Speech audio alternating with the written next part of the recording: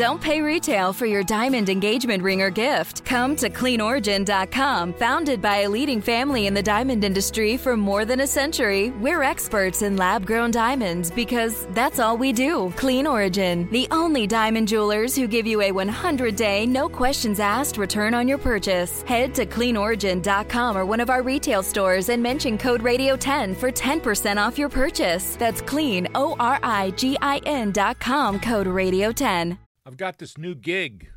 It's actually making a little bit of money. Recording essentially oral history with people's parents or grandparents or whatever. And it is just delightful.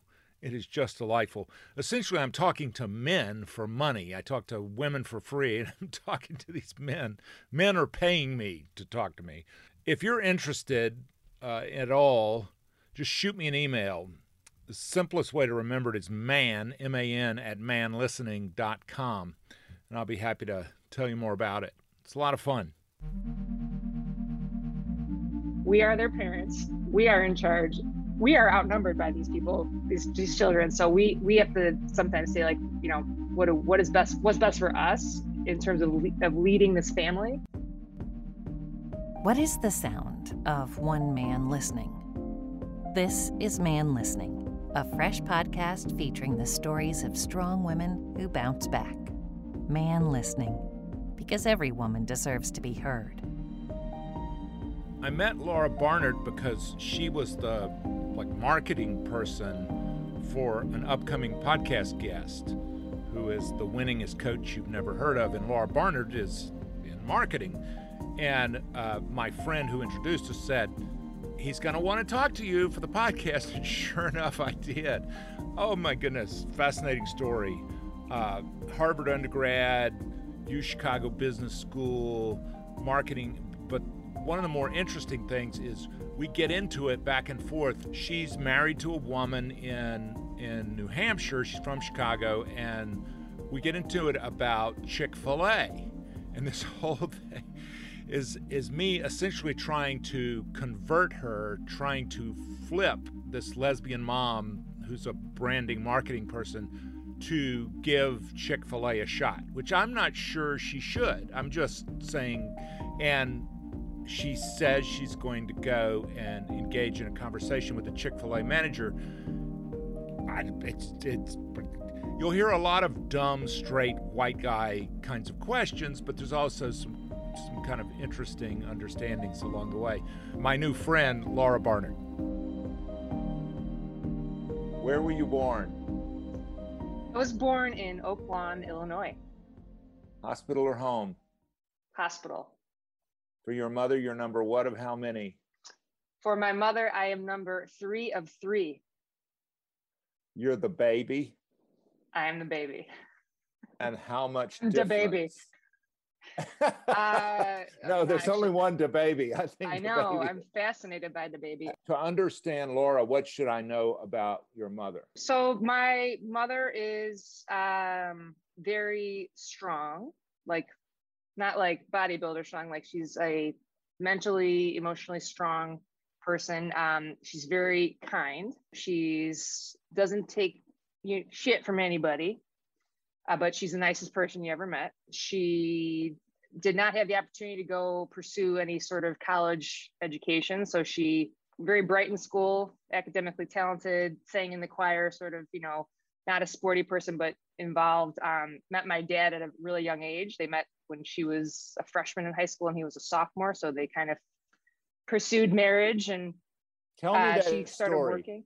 So the story of how my mom and dad met, my brothers and I kind of don't really believe it because it's sort of those one too good to be true. And they are just so in love and they're attached at the hip that it kind of makes you sick, but it's so great, So they were in the lunchroom, and this is back in the 1960s, right? They were born in 1950 and 1951. So picture it, Chicago suburbs, high school, public high school.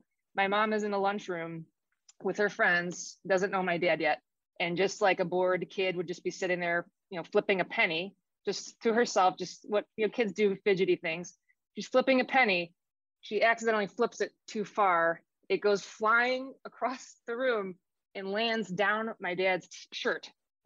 And he pulls a penny out and he looks around and she's, beat red, like, oh my God, I just slipped my penny down this guy's shirt. And that's how they first met. And it was like love at first sight. And they've been together for over 50 years. That is a kind of meet cute that you don't. I mean, you can't make it up. And it's like, I was waiting, like someday someone's going to flip a penny down my shirt. And it didn't quite happen that way, but the idea that like, this is the person for me. How did you meet your wife? We met, so it's very typical lesbian meetup story. We met through recreational sports. Which sport? Basketball. So we're both basketball players, both played in college. And we were both living back in Chicago. That's my hometown. And she was there for work. And we both played in this weekend rec basketball league. And I showed up to the gym, and it was like an old beat up high school gym, tie my shoelaces to jump into the next pickup game. And I swear to God, I just see her and I said, like, I have to meet this person. Like I locked there's 50, 60 women there. What was she wearing? She was wearing, so she played at Wesleyan, which is a Wesleyan University of Connecticut. She was wearing like a grubby old Wesleyan jersey. I was like, oh, like Wesleyan, like thinking, oh, it's like, great school. She's a good player. Everyone seems to be gravitating towards her. And she was so cute. It was her eyes and her demeanor and her Wesleyan jersey. That sounds totally nerdy, but I'm like, oh, she's probably smart and good at basketball and she so romantic. Just had the jersey. She could have. Jersey's disgusting, by the way. It wasn't the jersey. Have it? Yeah, I'll get it out. Whenever we play pickup basketball, like it's rare these days because we're old ladies at this point, but the jersey comes out and I'm always like kind of flashback to like the moment I saw her. And so who asked who out? Who talked? Oh, that's a very much debated question. So I think my side is correct, but I'm asking you. This is the only version. I set it up, like I first asked her to go out and she couldn't because she had a concussion. This was legit. This wasn't like a made up thing. So she had a concussion. She's like, I can't go out because I have this concussion. I can't go get a beer because I can't, drink, and I should, need to go home. But I said a rain check. I said like the next time. So I kind of positioned the rain check and then followed up on it. So and I did. Did you knew she wasn't just putting you off? I knew that. Yeah. So she doesn't remember. What is her first memory? That she basically was the one like, hey, you're going to take me out for that drink, right? Like she sort of like, she initiated it. She was the She was the straw that turned to the exactly. Like someone had to like actually make the date happen, and she thinks she made it happen. I think I planted the seed for it to happen. Yes. So it will never be resolved unless you talk to her. But you took advantage of a woman who was in a concussed state. Exactly. I mean, to go and buy her drinks. I mean, that's not. I was 23 years old, so I was kind of an idiot. So yeah, I was a baby. I mean, I was young. I mean, we met. I was it was 2003. So I was a year and change out of college, and she's 4 years older. So she was clearly an older woman taking advantage of me. So I am the victim here, not the concussed Lindsay. And where was the first date? We went to, this is very fancy. If you know Chicago, it's called the Lion's Head Pub in Lincoln Park. It's the most bro-y bar with beer towers. And is it bougie? Gross. No, it's like an Irish pub. It's dark and full of frat boys and towers of beer. It is not your lesbian bar. No, it was not. We break the mold. We didn't really care where we hung out. It was near the gym. Yeah. Well, that was wonderful. How long before you knew she's the one? It was that night, the first night we hung out at Lion's Head Pub for 4 hours and just kept talking. And we just were like, it was sort of a done deal. Both talking or one talking? Both talking. I wasn't really a big talker until like, she's just sort of like like cracked the shell. I just was like, oh my God, I'm actually talking real conversations with this person. I'd had a lot of, I was not a very open book to a lot of people until I met Lindsay. Wow. So it was like, it was a life-changing, very long, and, you know, not, I'd say the beer tower thing kind of jokingly, it wasn't like an alcohol fueled conversation. It was like, we just could have kept talking for like 24 hours straight, I think. And so I'm wondering, was this your first serious relationship? It was my first, yeah. My first serious relationship. I had dated guys in high school, like kind of on and off. I was more focused on myself in high school and even into college. School, sports, like total tunnel vision, where I had a lot of friends. So there wasn't, it was like that part of my heart and my brain like wasn't fully developed yet, where I was like, oh, like relationships. And so I think I was a late bloomer in that regard. I was very positively distracted by a lot of good things, and sort of put myself into those things and didn't really pay attention to the romantic side of things. So Lindsay was my first like really long-term, you know, relationship, and my first relationship with a woman. I have to ask the dumb, old, white, well, yeah, you are. Well, I don't know. Guy question. Did you always know that you were gay? No, I always thought I was different, because I didn't, you know, from a really early age. I remember, you know, women in my extended family saying, you know, Laura, like, why are you always playing sports? Why are you always wearing blue? Like, girls wear pink and bows and dresses. And I was always getting like in this like friction with anything that was expected of me in terms of genders, like, oh, like even with family traditions and just like the dress. And I was a huge sports nut. So like that was it was not understandable by like my aunt or my grandma, like how you go out and like, you should just sit and sit around and drink tea and wear dresses. So I always thought I was kind of different. And I don't like the word tomboy because I think its origins are kind of icky and I don't associate that, but like if that for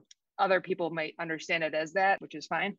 So I was different. And I also, I think I was open-minded to, because I had a lot of, especially as I entered college, a lot of my closest friends were gay. So it sort of was like, oh, like you can do that. You can be that. You can be who you are and not, have to sort of shut that piece of yourself off. So I kind of just like sort of cordoned off this part of me through high school, I think. And I kept it, and it's to sound weird, like kept it in a container. And then when I was in college, kind of opened my mind and just got, I grew up in this town in the Chicago area that's very conservative, very white, very straight, very homogenous, and didn't have any gay role models, if you will. Like it was not a thing. Like we weren't, there was maybe this second cousin twice removed or somewhere, like, oh, she's lesbian. Like, what's that? Like it was a new thing for me, frankly, when I got to college. And I was, it was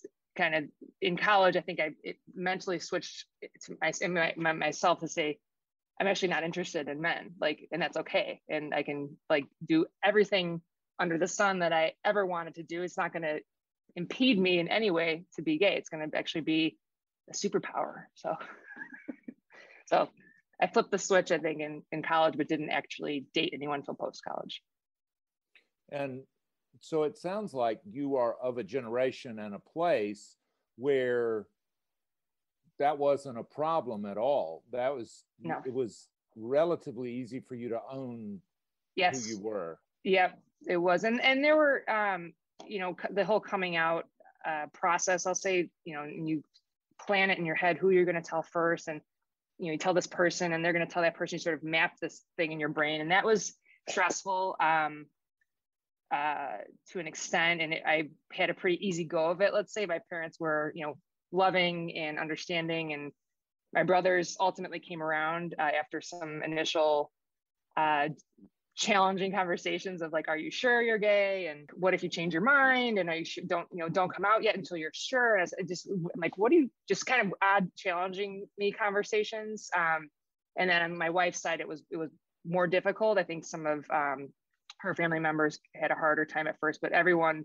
flash forward now and like everyone sort of came around, is on board, especially once we started having kids. But I had, from a professional standpoint, personal standpoint, family standpoint, I'm very fortunate. I had an easy go of it. And I know a lot of people don't, but I was always, supported. And I worked for companies that had gay and lesbian groups. They went so far as to, extend partner benefits before they really changed their policies to include Lindsay.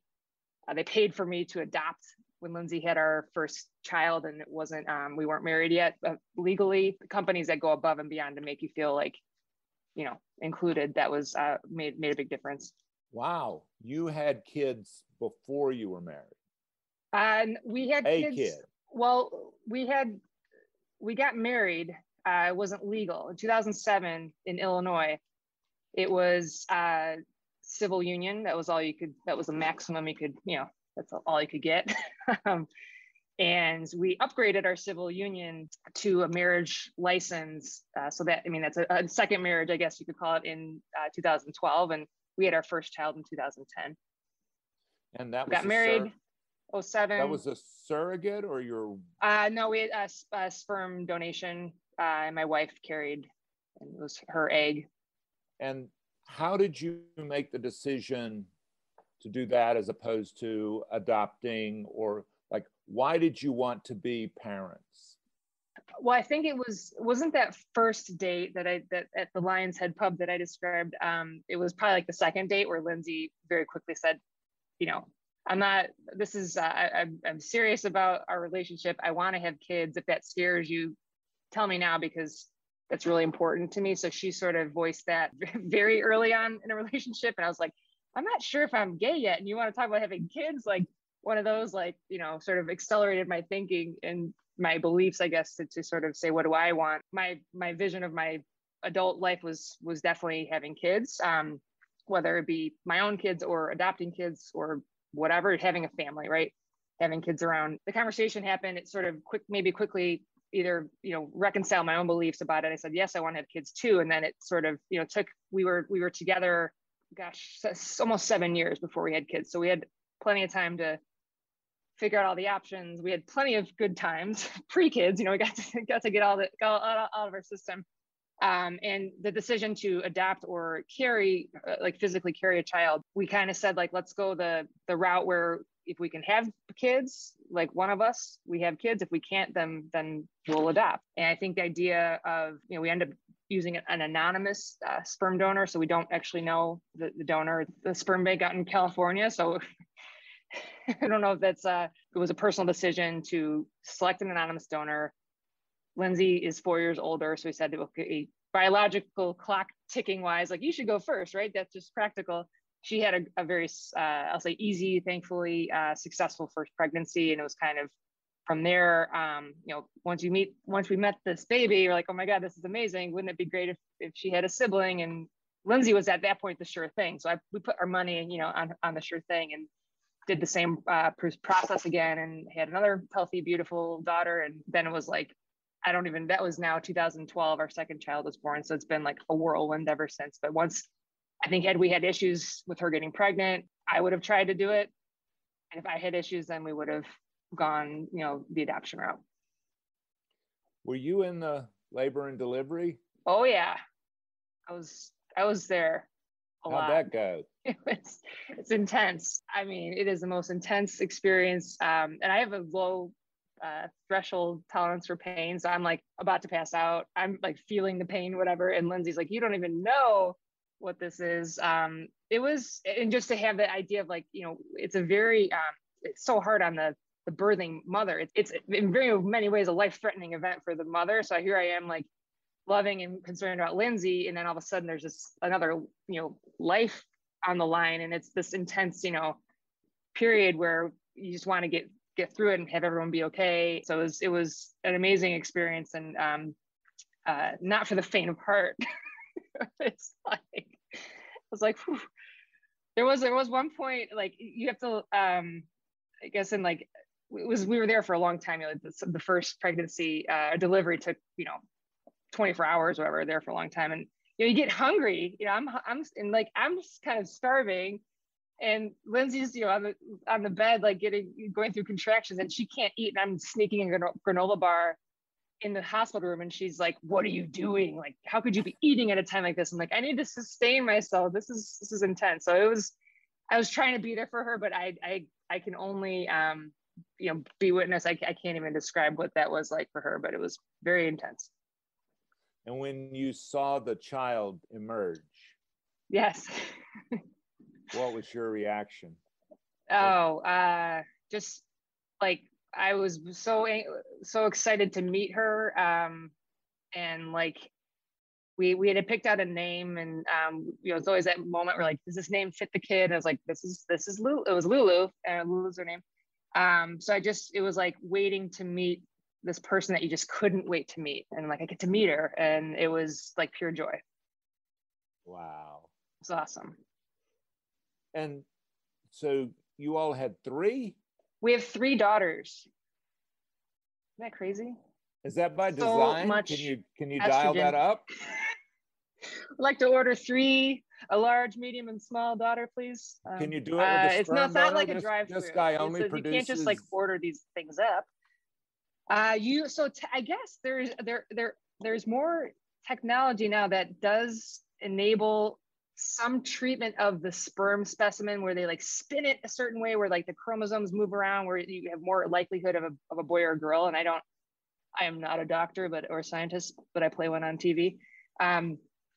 We did not do any of that. It just was like pure chance, which is crazy. 3 for 3 girls. Did you want girls? I wanted healthy kids. If I had to pick, I love girls. Like, I think like to have daughters is so great. But either way would have been fine. But when we had 2 girls, I thought for sure the third would be a boy, just to kind of balance us out. But then it was another girl, and I was like, all right, girls rule. Like, we got this. And we're raising like this pack of, what's like was it a pride? Is a group of lions? Like, I feel like it's like this pride of like these little lions that we're raising, and it's really awesome. I would have felt bad for them if the third was a boy. This poor kid would have been like doomed by all these women. But to have this group of ladies is pretty awesome. I've had women on this podcast who've been elected to public office straight up say women are better. They are more interested in consensus building. Is that a hardwiring thing, or is that a cultural thing? That is not the question I thought you were going to ask when you started talking about gender, but this is an easy one compared to the gender one. Is a challenging topic. My belief and my personal bias is that women have the potential to be the best leaders. And I think it's a combination of hardwiring and culture, or nature and nurture, if you will. I describe it, or others have described it, and I sort of latch onto this idea of like, it's called relational leadership. And it's about caring for people. It's about communication. It's about customization, if you will, of like being able to, you have a team of people that you're leading, and it's not you at a podium saying, charge, let's run this way, like dictating or directing. You're actually going one-on-one and understanding each person's strengths and weaknesses, and getting each person to buy into that common goal, and then sort of looking at this collective, relationally leading this group towards the objective. And I've seen women, and I look back at my career as an athlete and as a professional, and now as I'm working sort of one-on-one with a lot of women leaders, I think women are both hardwired and I think culturally supported to be that type of leader. I think it's underappreciated the impact that type of leadership can have, because it's not chest beating, Trump-esque, loudest voice in the room gets the attention, person at the podium gets the attention, like leadership style that gets sort of celebrated. It's the non-recognized, really impactful leadership that some organizations are benefiting from, and I see there's so much potential for this. It's like I think it's the future of leadership is female, or is non-gendered. How about that? Future of it. And I'm not saying women own that necessarily, but I think the ideal is that it's the ideal society and status of the world for me is gender free. There's no gender. It's just you are who you are. We're not going to get there, but I think for now to call it this female type of leadership, I think that's maybe what you're suggesting. If I'm not, correct me, but that the world is heading this way. The world needs this type of leadership. Well, when you say customize, you and I have talked before. Yeah. It's when you can go into someone's office and say, cut the shit. Right. And when you need to say, it seems like you're struggling here. Yep. Tell me your right. thinking. Yeah, right. And it's hard. I mean, for you to be able to like flip that switch or have that filter, go into those different modes, it takes energy. You have to care. You have to, it's not easy, right? It's not a one size fits all. No. When you say nature and nurture, what's the difference in being a mom and a dad? They have two parents. We have two moms, but I don't think there's a difference. I think being a mom, what does this experience enable me to be or become, or how has it changed the way I think, act, behave? I think this is true if it's your mom or dad. Being a parent makes you very quickly realize it's not all about you anymore. I described myself as this high school kid, like I was focused on being the best, doing my best, achieving school, sports, like me. It was and I was part of a family and I had friends and I wasn't, a loner, but it was, you really have to, your focus changes to really be about others when you're a parent, because their very survival depends on it, right? So you wake up in the morning thinking, gosh, am I gonna, go for a walk first or have a cup of coffee first? No, you get up because the baby's awake and the baby needs to be fed. Or the baby has a dirty diaper or whatever. You go into the mode of care. So it's about being a parent, flips the switch from being focused on self to you have to be focused on others. And I think like the softer side of like being a mom or being a dad or being a parent, I hope because it's this expansion of love. Like it's not, the amount of love you have to give is not a fixed pie, right? A child comes into your life and you hope that the love, it expands, right? And you love this kid. And so this idea of like being more nurturing, more caring, more loving, more sensitive to the needs of others, that softer side, I think both those like those are things that occur when you become a parent. I hope. Okay. I mean, they don't always. This is obviously not. That's my Pollyanna version of being a parent. Brass tacks. Yeah. Somebody says, "We're not cooking tonight. Yeah. Let's go grab dinner." Okay. And then somebody else says, "Okay, where?" Yeah. How long is the conversation after that? Well, we do like a quick. It's pretty quick. We're just, Lindsay and I are very decisive to each other. We sort of like can quickly, like we try to do what's best for most. Family of 5. It's like, all right, well, if we go to the Thai food place, this will make 4 out of 5 of us happy. If we go get hamburgers, it'll make 3 out of 5 of us happy. If we go to sushi, only 2 of us will be happy. So let's go to the Thai place because like we haven't had it. We have a quick like decision, not a matrix, but like we just kind of go through and like we make decisions quickly, kind of based on what's best for most in our family. But I'll also say, all right, that sounds too. What I also think we've realized is like you brought this up, like feeling outnumbered or like this us versus them.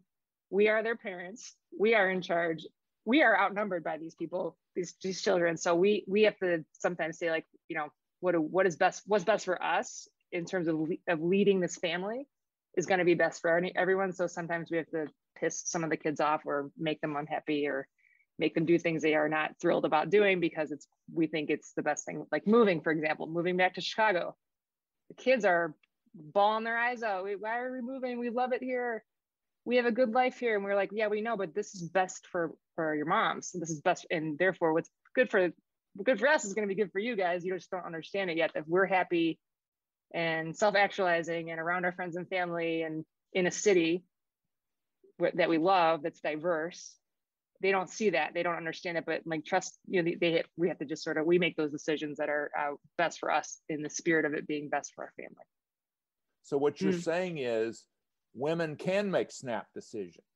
Like there's sometimes in which I have said, because I'm the dad, that's why, because we got to choose. We can't just drive around aimlessly. We got to pick a place. You know, it may be the wrong place. You guys can all blame me. As long as it's not Chick-fil-A. Anywhere but there. I love Chick-fil-A. So you're saying, I know, we talked about last time, I can't eat there. I'll catch on fire because they're homophobics. I can't support their brand. There are gay people who eat at Chick-fil-A. I will introduce you to some.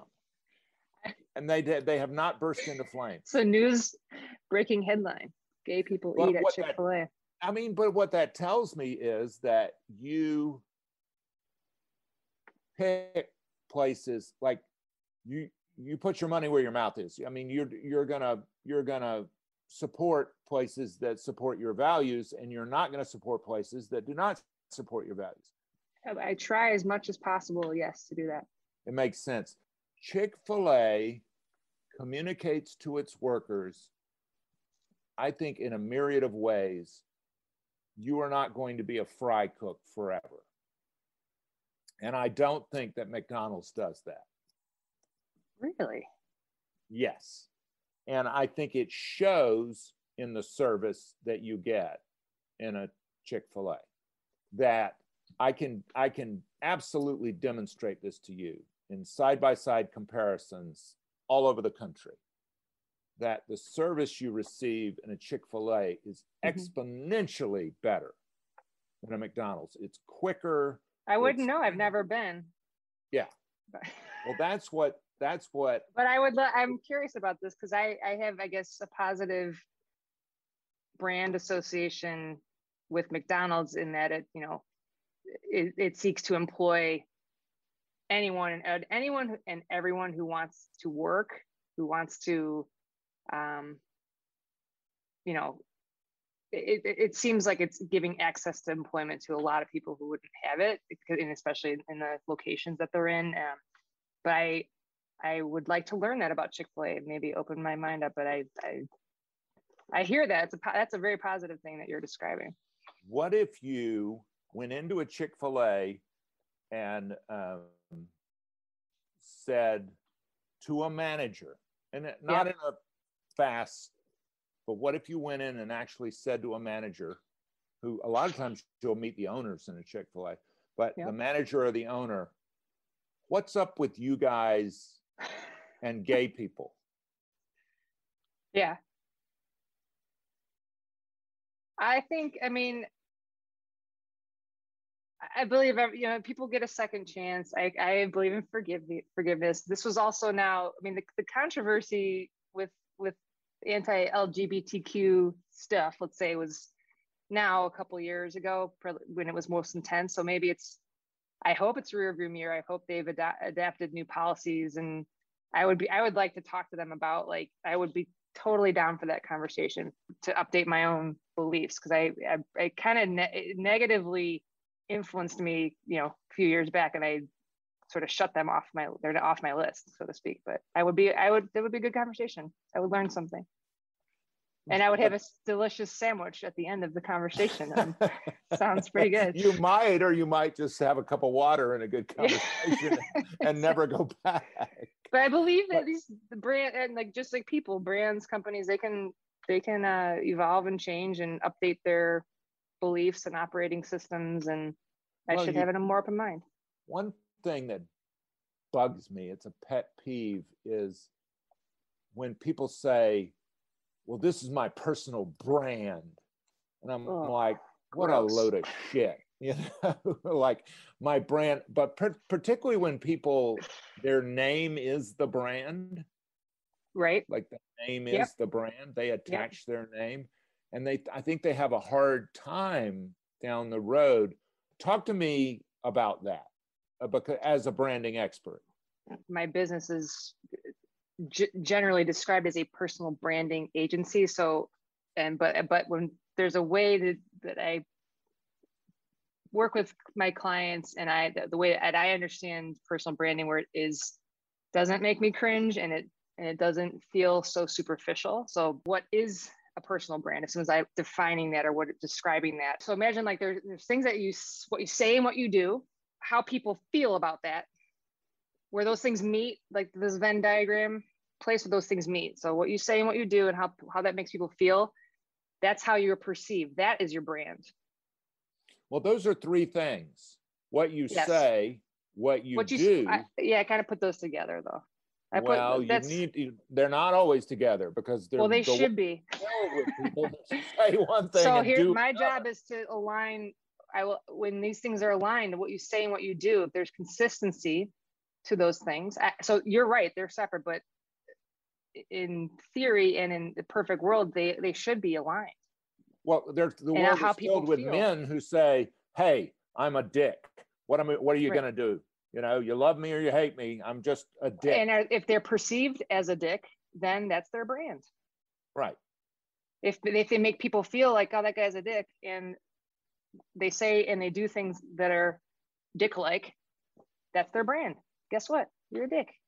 But which is fine. I don't work with those people. Oh, but what they say is, "Oh, I'm a lovable rogue." Okay.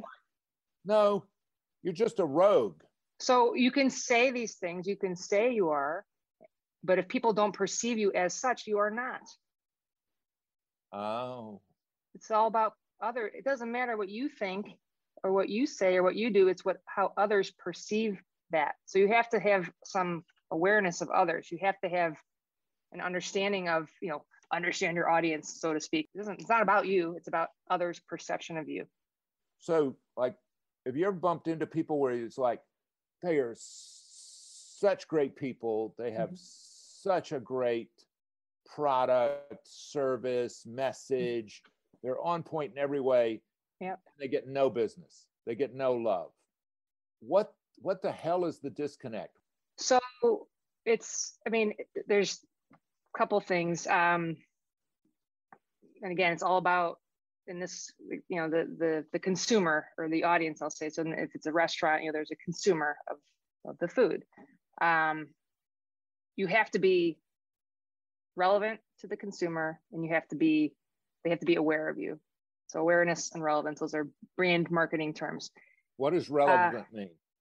That it's has meaning or utility to me, so the consumer. So and Italian food is a good example. Like if I only if I eat an all raw seafood diet and all I eat is sushi, Italian food is not relevant to me. It doesn't have meaning, utility, purpose for me. So to try to connect that restaurant brand with someone who's a raw sushi lover, eater only, it doesn't make sense. You have to find the audience where your brand, your offering is most relevant, and then you have to amplify your message to be aware, so they can see you, they can hear you, they can find you.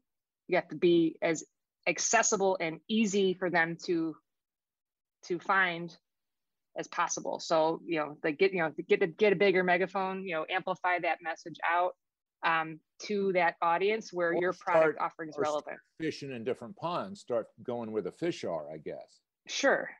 But if you're not and it's the same thing in my business, if you're not being seen and being heard, you don't exist. So you can be the most wonderful, take this example, like this amazing mom and pop, best spaghetti ever, like best menu, best restaurant experience. And if no one sees or hears of this, it's going to be very challenging unless you're running, a very niche boutique little, 4 tabletop exclusive restaurant. Like that's probably not the business that they're in, but it's the same thing with personal brands. If you have great thoughts, you have a great concept, you have great ideas, and no one can see you or hear you, and you're not out there, you're not putting yourself out there, no one knows how to relate to you. You cannot possibly be relevant to them. They don't know you. And they have to know you to work with you, to consider you, to hire you, to promote you, to collaborate you. If you're not seen and not heard, they don't know you. And if you're not known, you can't be worked with, essentially. It may be that there are no gay-friendly Chick-fil-A's out there. True. Let's just go back. I don't want to sell you on something that's not true. I don't know. May be that they are. It may be that you shouldn't give them $1. I live in a part of the country where I don't even think there's a Chick-fil-A within 50 miles. Maybe in Boston there's one, but New England is has a well, there are a other whole other restaurant chains that are that way. Yeah. They don't do. They're very much regional. Yeah. It's a cultural kind of a thing. What is the lesbian brand, and what does America have wrong about it? Like, what do homophobes have wrong about, especially lesbian moms? So what do you tell people who would go, oh, they're never going to know at the daddy-daughter dance, what are they right. do? Ooh, so what do you tell those? How do you address that? What do you? So it's funny, the school, before we moved to New Hampshire, our Chicago public school, they used to have a daddy-daughter dance, and either by some suggestion by my wife and others, that it was called the family dance. So they updated their branding of the daddy-daughter dance, but not just for the lesbian moms, but for the kids who have one mom, or who have lived with their grandma, or don't have a dad around. So in general, I think there's some antiquated constructs out there, like the daddy-daughter dance in a public school, for example, that probably just need to be updated to be more inclusive, period, for not just for lesbians, but for all families. So there's a lot of simple things that schools and organizations and places can do so that doesn't become a thing where it's oh, can we not go to the dance, and our daughter's not, her friends are talking about going to this thing and she can't go because she doesn't have a dad. Let's just remove that thinking from the scenario by upgrading these things. But the brand, I think the idea that lesbian moms are different from two gay dads, or different from a mom and a dad versus any sort of family configuration, single parent, non-birth parent, whatever it is, I'm eager to seek the common ground, the commonality of and this is not to be cheesy, but love, then parse out the differences. And even by, the stereotype might be oh, lesbians are anti-men and they're all, raging feminists, and they're gonna raise these she-wolves that are gonna go perpetuate these myths in the world.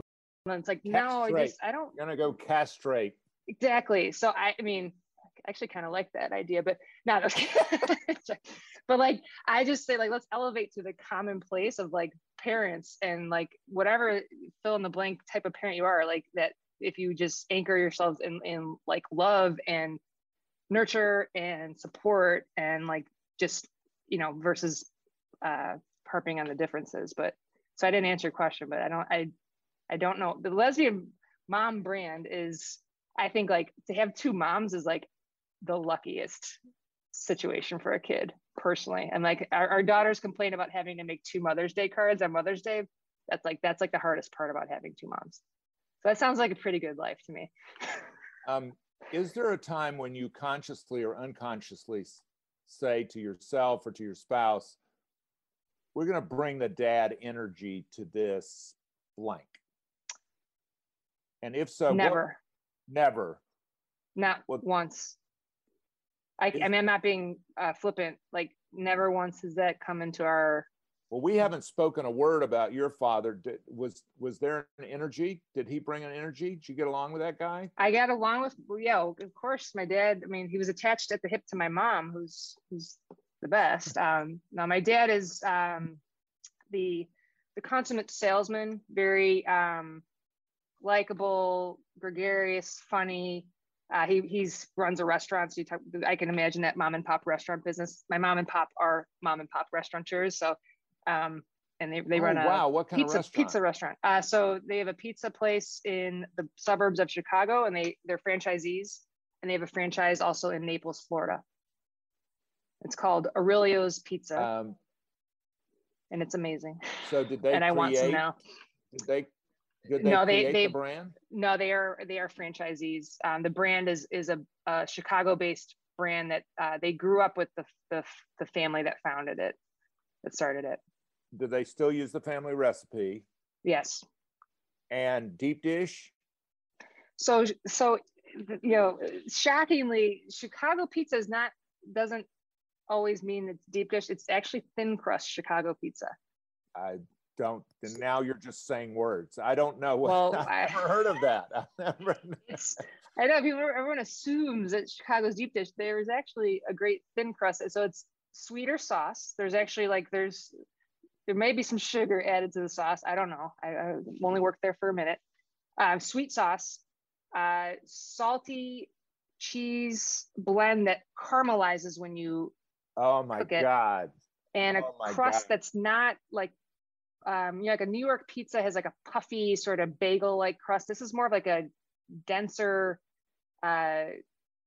crispier crust, and not a cracker crust though. It's like in between. So it's like get its own sort of, the dough has to sit overnight. Oh my God. I want to go. It is. I mean, I'm like, my stomach's growling talking about it. It's really good. So, but my parents run this restaurant. They own they own the franchise. They're franchisees. So my dad's like the guy, the consummate host, the consummate salesman. He comes in, makes you feel welcome. Great sense of humor. I'm glad to have been raised by my parents, but I think about my kids having two moms. I go back to that. I'm like, that we're all in all the time with these guys. Which do you think you're more likely to hear? I'm not going to that restaurant because they're homophobic or they're anti-gay, or, well, I can't go to that restaurant. It's run by a couple of gay guys, or it's run by a couple of lesbians. Which do you think is more? That's a good. So which is more common, do you think? I bet it's with bars. We got to take bars out of it because I mean, and this is part of like living, having lived going to college in Boston, growing up in Chicago, moving back to Chicago as an adult, and now living in this like New Hampshire. I guess it's kind of a bubble, but like we don't go out much into the wilderness, so to speak, of places where it would be a problem to have a lesbian or gay owned restaurant. So in my mind, I'm like, who would ever say that? But I'm like, there's probably half the country that would say that. So unfortunately, I have maybe less, maybe 40%. Has there ever been a case where you work on a project or whatever, and then somebody goes, oh, you're married to a woman? I didn't know that. And like, what are the varieties of responses when you say, hey, yeah, I got 3 kids. My wife and I have 3 kids. What are the varieties of spectrum? So I'll tell you, there's been there's been an evolution over the years. So now, go back to 2003, it's now almost 20 years ago. I inflate a little bit, but it's gotten better where it's less of like a shock to someone. And I'll say in most situations, I consciously or subconsciously do it. I preempt. I'll talk about my wife, or I'll talk about being gay sort of preemptively, so that it's not like a discovery shock surprise for the person. Like, oh, like I want to set them up for success, if it makes sense. Like, and not have a totally awkward, like, oh, like, wait, you're a lesbian? Like, so I just say, I talk about my wife, or, but I go back to my first real job, like out of, went to business school, and like the first, like, real official job I had. And the head of the company, we were out at an offsite event in Las Vegas, which probably doesn't bode well for the story, but it was somehow someone had told them, and this is before I was married to Lindsay, but that I was lesbian. And like, he like sort of comes up next to me. We're at this crowded, bar, restaurant, whatever it was. And he's like, gestures towards, a group of girls. Like, he's like, so are you into that? Like, am I into that? Like, checking out these girls with him. And I'm like, there's so many things wrong with this. But he was like, all of a sudden I was one of the guys to him, which was very strange. And also like, ew, this is how guys talk to each other. Like, oh my God. So, and then it, much more benign instances after that, but that was sort of the first, like, oh God. it was like a weird, he was so okay with it that he was too comfortable and acted like totally inappropriate about it. Like I was just treating me as one of the guys. Have you ever been to a strip bar? Oh yeah. And same situation where it's like, oh, you're like with coworkers.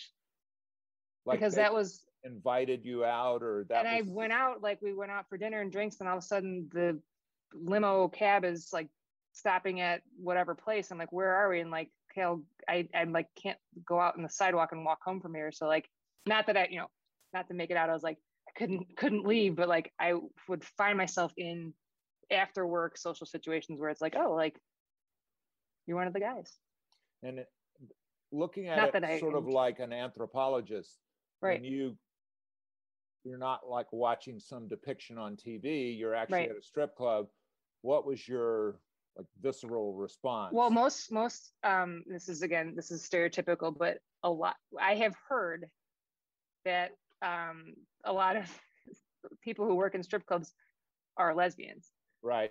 So I'm thinking like, good for her. Like she's making a shit ton of money. And like, yes, it's completely exploiting women and women's bodies. But if it's done, like if it's safe for them and they're making a ton of money and these ding dong asshole guys are throwing like $20 bills at them and they get to go home and like the next day they go be a nurse or teach or run their business, whatever. I don't know what they do during the daytime. Raise their kids.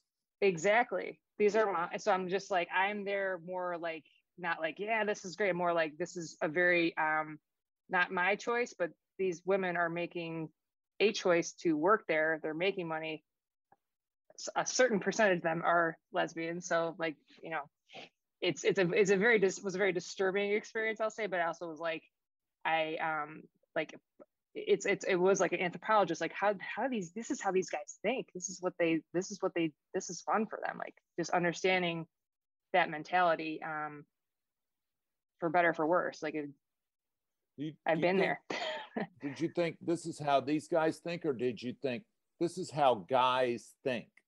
And again, it's a broad brushstroke. I'm like, this is kind of guys think about sex a lot.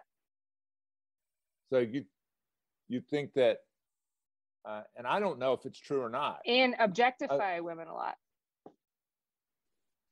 What does that mean? I hear that term a lot, but what do you mean by that? It's that women are a thing to look at and like, they're not like, they're objects, not people.